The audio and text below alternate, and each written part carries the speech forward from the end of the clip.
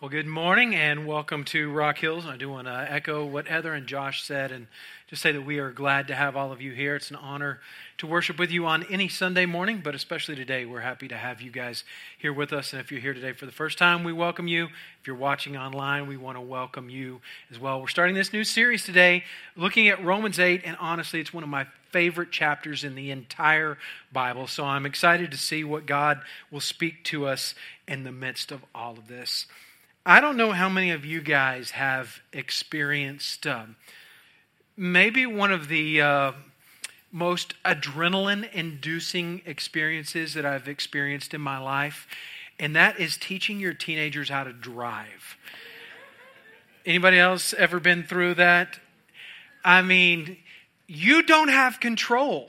I mean, you try to have control because you're hitting that imaginary brake and you're tense and you're slow down, turn, and you're trying to let them know, and really you're just stressing them out even more, right? But you're in this situation where you've got your teenager who's got the power, but not necessarily the knowledge and certainly not the experience, and you've just given them an overwhelming amount of power. We taught my oldest when we still lived in Rockport down on the coast, so it was a small town, but still, it was anxiety producing, right? And we had some fun trips through the ditch and such, learning to make the turns, right? But then my second child, we got to learn in San Antonio. And we got to learn on the fun little joyride called 281, and those turnarounds and all that sort of thing. And it was just a bit of an anxiety-producing experience. Now, that being said, I still have two kids left. I had the girls first, and now I've got two boys, and both boys want to learn how to drive. We will certainly be teaching one of the boys, maybe not the other boy, but we're going to teach one of the boys here in just a few years how to drive as well. And this particular boy loves adrenaline anyway. And so I'm just already praying and begging God for mercy and grace. But here's what I can't imagine doing. I can't imagine just saying, Jack, here's the keys. Go learn, buddy. Experience is your best teacher. And just letting him go, like the old school way of teaching a kid to swim, where you just throw him in the pool and say, learn, and out of panic and desperation, they learn to swim. I can't imagine teaching my son to drive in such a manner, but I think to some degree, we're in that situation in our Christian walk, because we've been given this great gift and this great power, because the grace and mercy of God has been made available to every single one of us. And if we look at the scripture, God says we can walk in this incredible life. And it's like we've got the keys, and there's incredible power that's available to all of us. But it's almost like somebody's thrown us the keys and we're sitting in the car and we don't quite know what to do from here, right? We've got belief in our head, in our hearts. Something has happened that has caused us to want to embrace the gospel and to embrace what Jesus has done for us. And maybe you're not even at that place. Maybe you're still trying to figure all of this out. But if you've come to that place where you've embraced this faith called Christianity, but then maybe you're going, but what do I do next? Maybe you even look at your life and you realized, you know what? I haven't moved anywhere in the last year, in the last 5 years, in the last 10 years.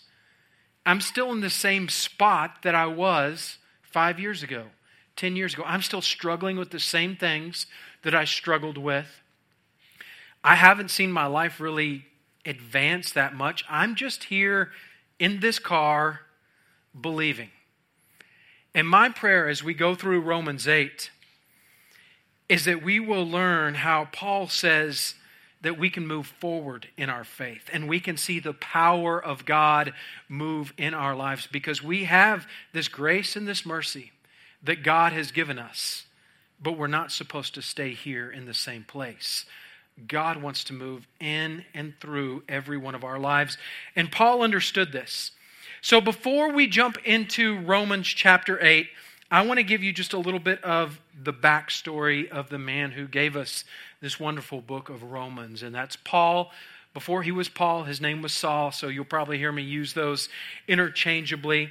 But I want to give you a little bit of the backstory of this guy and some of the encounters that he had before we are going to encounter him as he pens this powerful book. We're going to meet Paul or Saul in the book of Acts. And really, we meet him in the midst of a very, very tumultuous situation. Because it would have been one day, a few chapters into the book of Acts, when there's this small synagogue on the outskirts of Jerusalem. And in this small synagogue, people would have gathered together to worship within the Jewish faith, much like we're worshiping here today, sitting around on stones in an amphitheater type of synagogue. And as would have been their custom, they would have taken out the scrolls to read from the Old Testament. And after they read from the Old Testament, different leaders, different people of faith would have been able to stand up and share the message of God.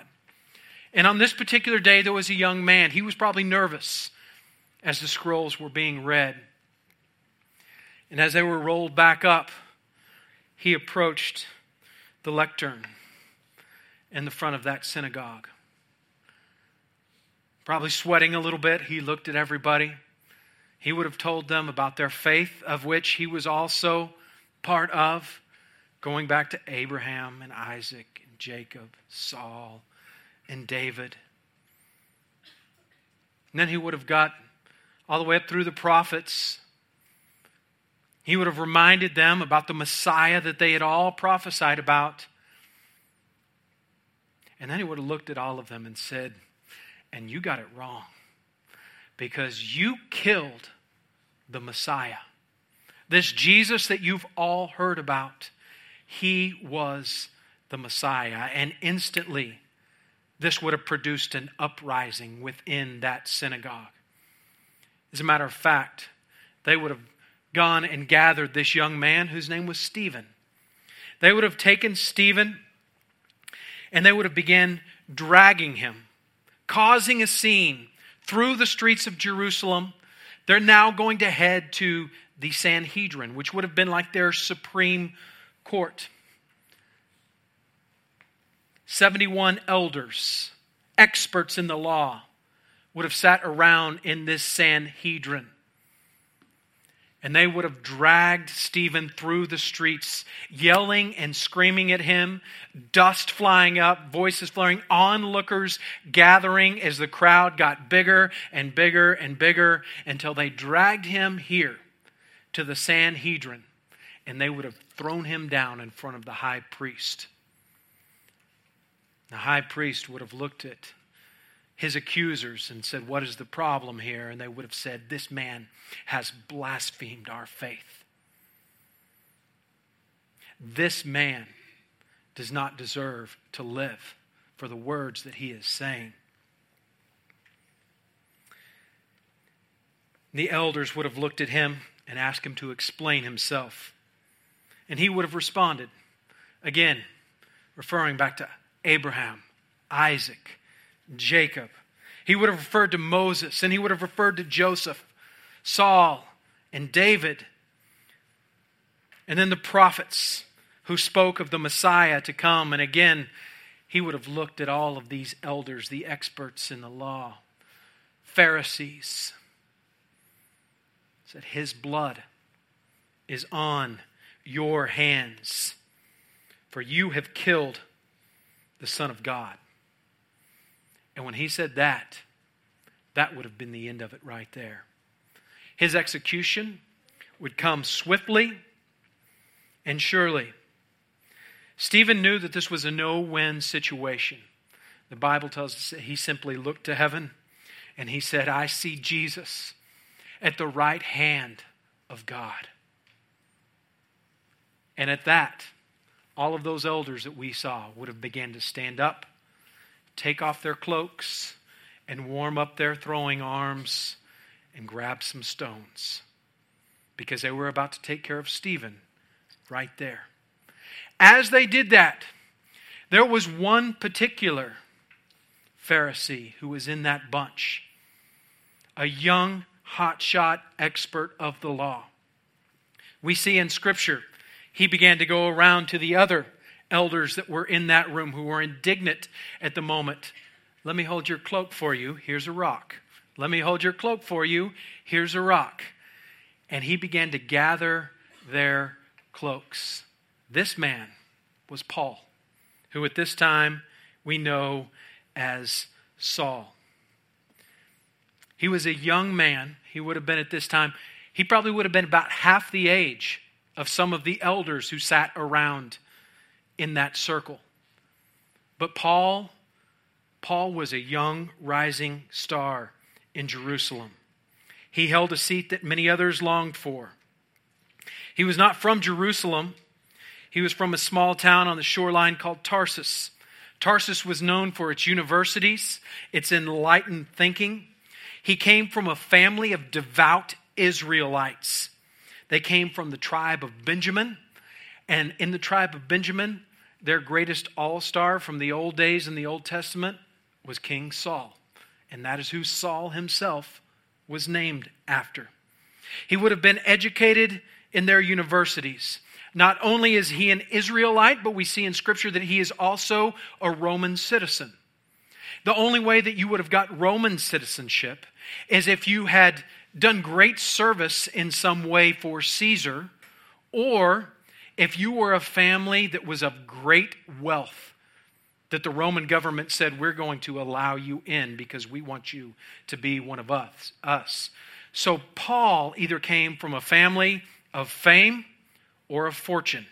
It's likely he probably came from both. They were able to send him to Jerusalem to advance his studies in Jewish law. He was able to study there, but not just study in any rabbinical school. He was able to study under Gamaliel. He was the leading rabbi in the first century. So basically, Saul, is your D1 scholar. He's the athlete that everybody wants to give the scholarship to. Right? He's Ivy League. He's got the pedigree. He's a hotshot expert. He's a Pharisee who at this young age is already sitting on the Supreme Court. And in this moment, as they drag Stephen up to the front in front of the high priest, Saul sees a great opportunity. Because this little group of people who follow this Jesus Christ, call themselves believers of the way, these Christians, they've just been a pain in their necks for too long. And as Stephen is dragged to the front, Saul is going to see a great opportunity. It says that he's the one that gathered the cloaks, and he is the one, this young man, who was able to oversee and okay the execution. Throw the rocks. And Stephen was killed. And in this moment, a light bulb comes on for Saul. I can do this. I can get rid of these people who call themselves Christians. So for the next period of time, we don't necessarily know how long exactly, but Saul sets himself out to be the guy who leads the way. If you believe in Jesus, you better look over your shoulder because I am coming after you. We see that he would go knock on doors. I heard you were at one of the meetings. Do you know anybody who was at one of the meetings? Now, we didn't have terrorists in that day. But Saul, he caused terror. He would have people drug out of their homes, beat. He would have a hit list. He would have people murdered because of their faith. Likely bring a family out. Bring the father out. Have the wife and children beat in front of the father until he can deny the faith or not. That's the kind of terror that he was producing. He did this in Jerusalem to the point where all of the believers began to scatter. We saw this in the book of Acts. They began to scatter all over the region to where now Saul is going to say, he's going to go back to that same high court and say, hey, I've got a document for you right here. I want you to sign this to give me permission to now go out of Jerusalem and cover the entire region, because I want to finish this. I want to make sure there are going to be no more people who are claiming the name of Jesus to be the Son of God. So they sign off on it. And Saul, is going to gather a handful of men to follow him. First town he's going to set off for next will be a town called Damascus. It's down the way, and believers have fled there to run for their lives so they could continue worshiping. Surely they had probably heard that Saul was on his way. They were probably scared, hoping that he wasn't going to be coming behind them. But sure enough, here came Saul. A man of his nobility probably would have been on horse. Here comes a small army of horses. Men armed and ready to extinguish this movement. As he's on his way to Damascus, riding on his horse, there is going to be a bright light that shines so bright that it is going to knock him off of his horse and render him blind. He can't see anything. He just knows something traumatic has just happened. And as he's trying to get his senses about him, he hears this. Saul, Saul, why are you persecuting me? Because Jesus probably sounds like James Earl Jones, right? He hears this booming voice in this. He's been blinded by this light. I don't know if he's in total darkness now or just total light, but either way, he can't see. And a voice comes out of heaven, calling him by name and saying, why are you doing this to me? He doesn't have an answer. I mean, what good answer could he possibly give? So in that moment, God tells him, I want you to continue down the road. I want you to go to this particular street and this particular house, and I want you to wait there.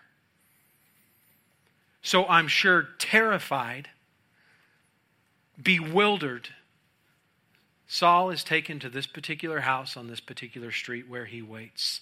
Now there's another man in Damascus. His name is Ananias. He's the pastor of this small synagogue that has gathered there, this small church of believers that has gathered in Damascus. And God also speaks to Ananias.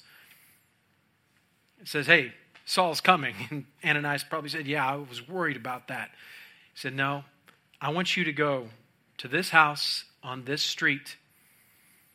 And there in the corner of the room, curled up in the fetal position, you'll find your terrorist. He'll be waiting for you. I want you to pray for him, and you'll see me heal him. If I was Ananias, I don't know how willing I would be to obey God in that moment, but he does. He goes over to this house, knocks on the door, says, God sent me here. He prays for Saul, and the Bible says that scales fall from his eyes and he can see again. But I think in those 3 days that he was waiting in that house, terrified and bewildered, blind, I think he realizes that he hasn't just been physically blind for 3 days, but he's been spiritually blind for his whole life. What he was so sure about and so indignant about, he was wrong about. Because now he has met Jesus and he has seen the power of God. And now Saul is a transformed man. He is now going to become Paul. Ananias is going to take him to his church there in Damascus. Can you imagine being a fly on the wall in that church service? He's there worshiping with people who have scars on their backs because of his beating. People who have lost loved ones because of his okay to have them executed. And they show him grace and mercy. So here's Paul. He is a man who absolutely understands the law of God, and he also absolutely understands the grace and mercy of God. And from this point, he's going to let God begin to put the pieces back together in his life, and he is going to set off on a mission to all the towns we talked about as we studied the book of Acts. And he is going to be desperate to tell other people, look and see what I have found. You can find Christ too, and you can know him. As he does this, it's not received well everywhere. He himself is beaten and imprisoned multiple times. And in the course of that, he is desperate to get back to Rome, because he knows if he can get to Rome, the message will spread, because it's the epicenter. If he can get his message to Rome, he knows that the church cannot be stopped. So he's desperate to get to Rome. So in the midst of being locked up and imprisoned and all these trials that he goes through, he pens this book that we now have called Romans. And in Romans, he's going to tell us everything that he wants us to know about what it means to find the salvation of God, to find the grace of God, to walk in the power of God. He's going to say, within this one book, I want to cram it all in so that the message of God can live forever on. Romans, from front to back, chapter 1 all the way through, is just full of such powerful stuff. Chapter 8 just happens to be one of my favorite chapters within that book. But here's Paul, radically transformed. He knows grace, he knows the law, and yet there's this tension there between the law. And when I say the law, God wants you to do this. God does not want you to do this, right? In order to be right with God, you have to do this. You can't do that. That's the law that we're talking about, not just don't go over 55, right? I mean, we're not just talking about the law of the land, but the law of God. He understands the law of God.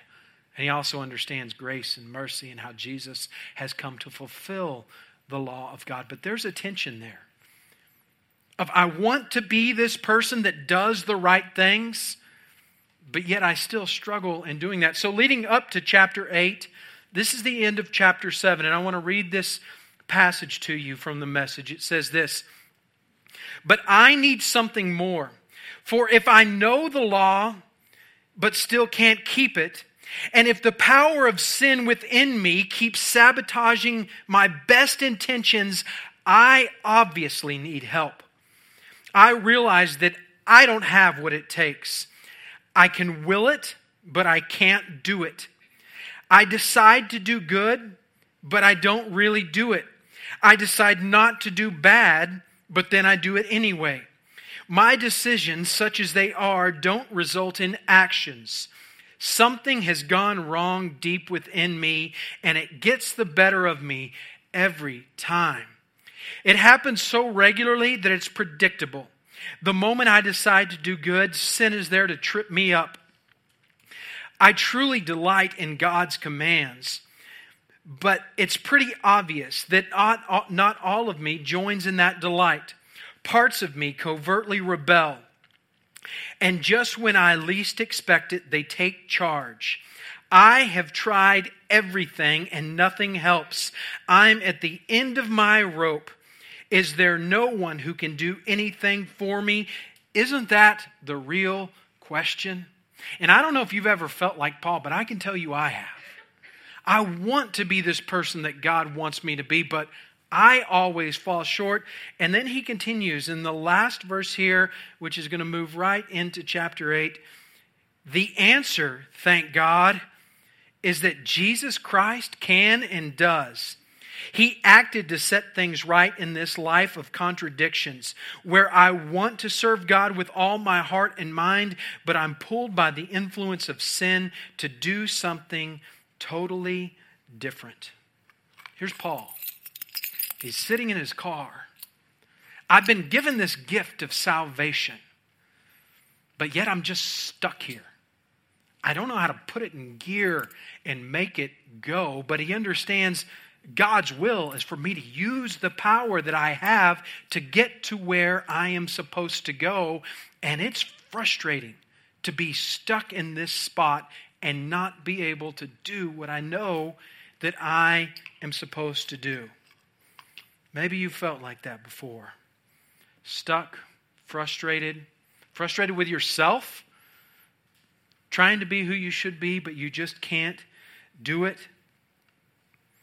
Romans chapter 8 is part of this letter that's written to us, to the people of Rome, to help us understand how we walk in the power that God has given us.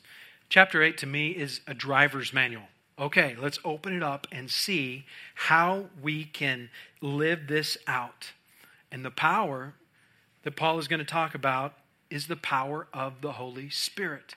Even Jesus talked about this. You go to the end of the book of John, right? The last 4 chapters really is Jesus. He's not talking about the end of his life. He's talking about the helper that is going to come, the Holy Spirit that is going to come. And that's what Paul is going to talk about here as well. Now, I do want to give a little side note, because as soon as I mention the word Holy Spirit, some of you may get a little bit nervous. Some of you may get a little bit excited, just depending on what church denomination background you may have and what you've come from. And we have the spectrum here at Rock Hills. We've got people from one end and the other and everywhere in between. And I've been in faith circles before where if somebody just prayed and said, God, we pray that your Spirit would lead us today, they would also, better keep an eye on that guy. He just prayed for the Spirit to lead us. You know, it's about to get wacky up in here, right? And I've been in experiences before where the Holy Spirit has moved in incredible and unspeakable ways, but it turned in some way to where instead of seeking God, we were just seeking experiences of the Holy Spirit, right? Come and do this. And it turned into just a show of experiences. And both of those miss.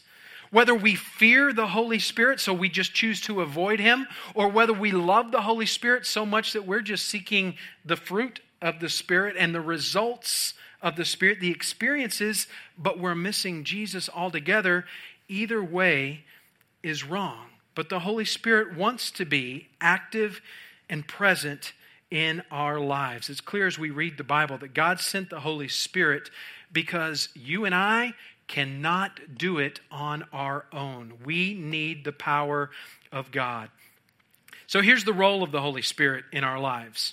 Real quick, the role of the Holy Spirit is to show us who God is, to show us who we are, and to show us what life is all about. So I encourage you, as you read the Word, let God speak to you through the Holy Spirit. Say, God, show me who you are. Show me who I am. Show me how I am to live my life. So, Romans chapter 8. You're saying we're just now getting to Romans chapter 8, Adam? Yes, I know. So Romans chapter 8, it begins with this. So now there is no condemnation to those who belong to Christ Jesus. You may be more familiar with the translation that says, therefore, which means he's just referring back to everything that was in chapter 7 that we talked about. Therefore, there is no condemnation to those who are in Christ Jesus. There is no condemnation. And I know there are some of you here who struggle with that voice in your head that says you are not good enough, whether it's the shame of your past or just the way you see yourself. And I want to say that is not God. That is not how God sees you. The best illustration I can give you to kind of understand this. In the Old Testament, the world was condemned with a flood, right? God said, everybody's a sinner. They're not doing what I want. He speaks to a guy called Noah and says, I'm going to send a flood. They hadn't seen rain in generations. Nobody even knew what rain was, but Noah builds this ark, and within the ark, they are saved from condemnation, right? The world was condemned, but everybody within the ark is not condemned because they are in the ark. Therefore, there is no condemnation for those who are in Christ Jesus. I know you've messed up. I know you've had thoughts you shouldn't have thought, and you've done things that you shouldn't have done. But when God looks at you, he says, you are in Christ Jesus. You are not in the condemnation. You are in Christ Jesus. And when I look at you, I see Jesus. He continues, and because you belong to him, the power of the life-giving Spirit has freed you from the power of sin that leads to death. The law of Moses was unable to save us because of the weakness of our sinful nature, so God did what the law could not do. He sent his own Son in a body like the body we sinners have. And in that body declared an end to sin's control by giving his Son as a sacrifice for our sins. He did this so that the just requirement of the law would be fully satisfied for us. He continues in verse 5. Those who are dominated by their sinful nature think about sinful things. But those who are controlled by the Holy Spirit think about things that please the Spirit. So letting your sinful nature control your mind leads to death, but letting the Spirit control your mind leads to life and peace. For the sinful nature is always hostile towards God. It never did obey God's laws, and it never will. That's why those who are under the control of their sinful nature can never please God. But you are not controlled by your sinful nature. You are controlled by the Spirit. If you have the Spirit of God living in you, and remember that those who do not have the Spirit of Christ living in them do not belong to him at all. And Christ lives within you. So even though your body will die because of sin, the Spirit gives you life because you have been made right with God. The Spirit of God who raised Jesus from the dead lives in you. And just as God raised Christ Jesus from the dead, he will give life to your mortal bodies. The same Spirit living within you. Therefore, dear brothers and sisters, you have no obligation to do what your sinful nature urges you to do. So Paul is telling us, you can get to where you're going. And it's by the power of the Holy Spirit. But here's the problem. We've got a sin nature that's living within us, and we've got the Holy Spirit that God says is now within us too. When we became Christians, it says we are sealed with the Holy Spirit. And also daily, we need to ask God for the power of the Holy Spirit within our lives. God says we can be everything that God desires for us to be, but it's going to take the power of the Holy Spirit for us to get to where we need to go. So the real question is, how in the world do we hear that? I mean, Christianese, that sounds pretty good, right? I need the power of the Holy Spirit. But the question is, how do I hear, how do I know what the Holy Spirit wants? Simple example here. It's probably not the greatest example, but hopefully it helps us understand this. Have any of you heard the sweet Tejano music that's been playing all morning long? Anybody else? Okay, one person has heard that. They're tuned in. I don't know if you guys have heard this. I have a little help to help me out with this. For those of you under 40, this is a Walkman. And you can turn this on here. And there we go. And you have to tune in the stations. It's not like today, where you just click a button on your radio. You got to tune it in just right. And if you tune it in to just the right spot, you might hear something. You might not.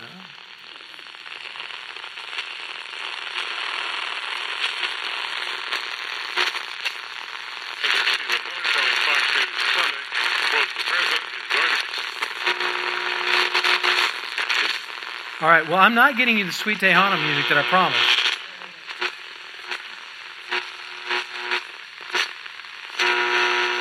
But here's my point. Illustration failed. I can't explain how it should have worked. Where if we tune into the right spot, you hear what you're supposed to hear. But the truth is, there have been radio waves within this building the entire time that you've been sitting here, and none of us have been able to hear them because we haven't had the ability to tune into them. The same is true on a spiritual front. You have the ability within you, because of the Holy Spirit, to hear and know everything that God wants you to hear and know and do and be, everything that God desires for you. He longs to speak to you and through you through the Holy Spirit. We have to tune in to Him to do that. In other words, we have to be putting the Word of God within our lives. We have a scripture memory sheet for you at the Connecting Center. I want to challenge you guys, memorize 2 verses each of these 4 weeks during this series from Romans. We'll make it simple and easy, and I bet you can put those into your mind, put them into your heart. But when we begin to put the Word of God into our lives, we can hear what God is saying. But Paul is concluding with this illustration, talking about we have a sin nature and we have the Holy Spirit. The truth is, as we tune into God, we have to learn to hear the right thing, because you're going to hear what you want to hear naturally. But the truth is, it's almost like those old cartoons, where you had the angel on one side and the devil on the other side, and they would speak to you, kind of like this right here, where I'm not going to tell you which one is the angel and which one is the demon, all right? But sometimes we have these voices within our heads that are conflicting.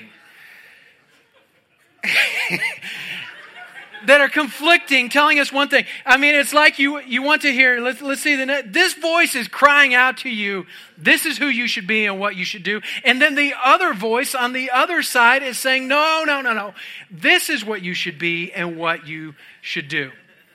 But here's the truth. Let me have the final picture there.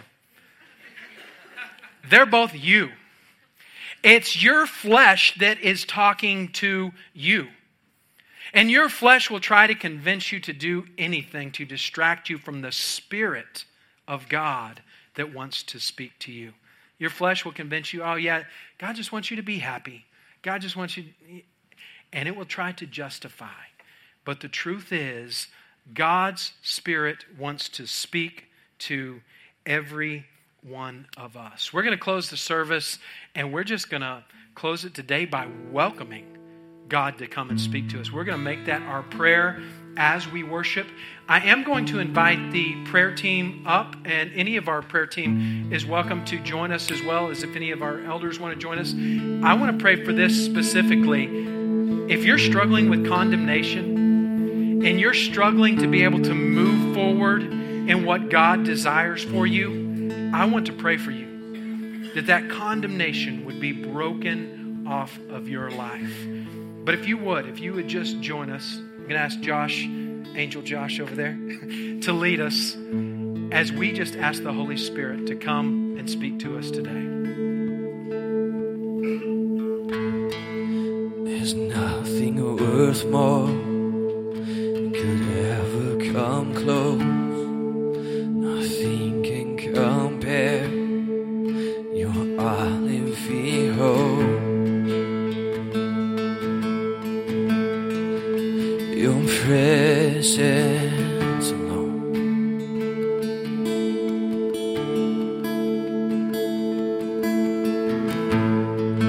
I've tasted and seen the sweetest of loves.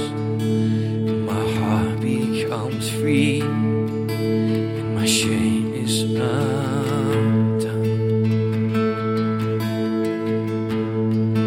Your presence alone.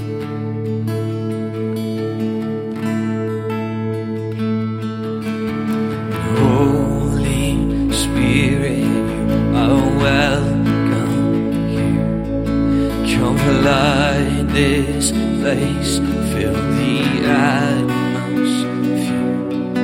Your glory, God, is what our hearts are longing to be overcome by your presence, Lord.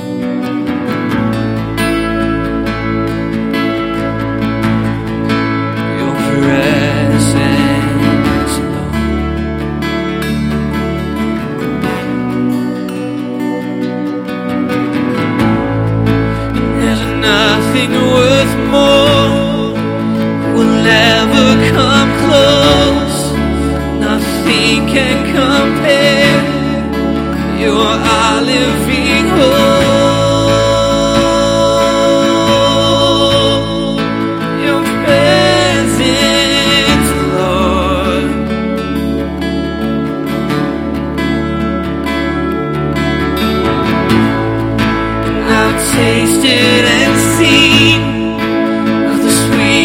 of loves, where my heart becomes free and my shame is undone.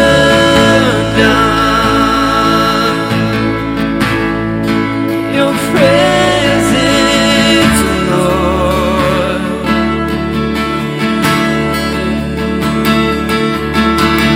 Holy Spirit, you are welcome here.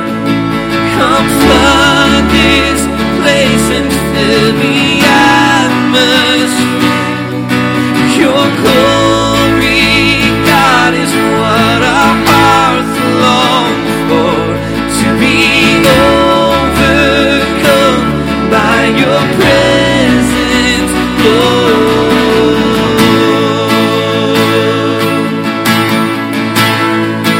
Your presence, Lord.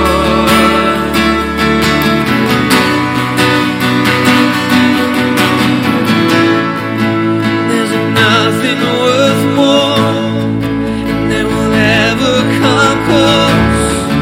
Nothing can compare. You're our living hope. Your presence, Lord.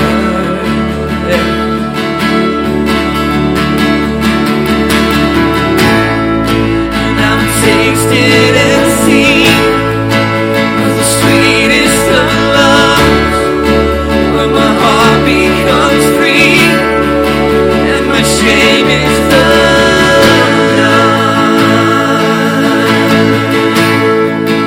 Your presence, Lord.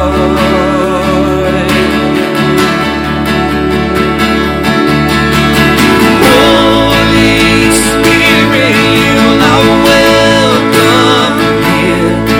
Come flood this place and fill the atmosphere. Your glory, God, is what our hearts long for. To be overcome by your presence, Lord.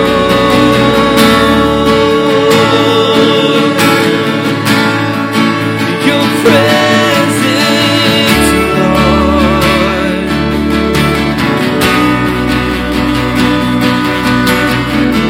Let us become more aware of your presence. Let us experience the glory of your goodness. Let us become more aware of your presence.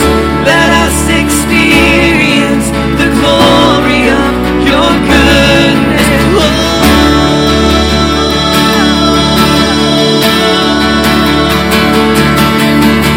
Holy Spirit, you are welcome here. Come flood this place, the atmosphere. Your glory, God, is what our hearts long for. To be overcome by your presence, Lord. Oh, by your presence, Lord. Your presence, Lord. Your presence, Lord. Yes, yes, Jesus.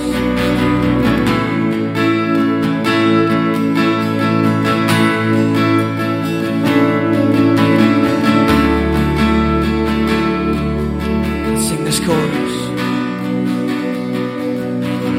Holy Spirit, you are welcome here. Come flood this place and fill the atmosphere.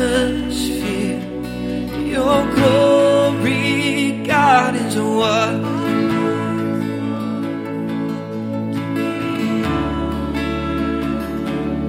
by your presence, Lord.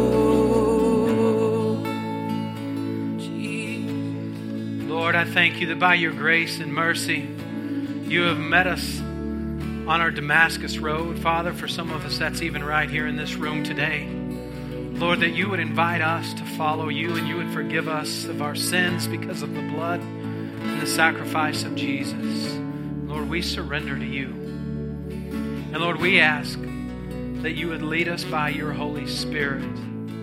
Father, the very same Spirit that raised Jesus from the dead wants to go with us to work in the morning, wants to go with us to school this week, wants to live within our homes. So, Holy Spirit, we welcome you to work in and through every part of our lives. In Jesus' name.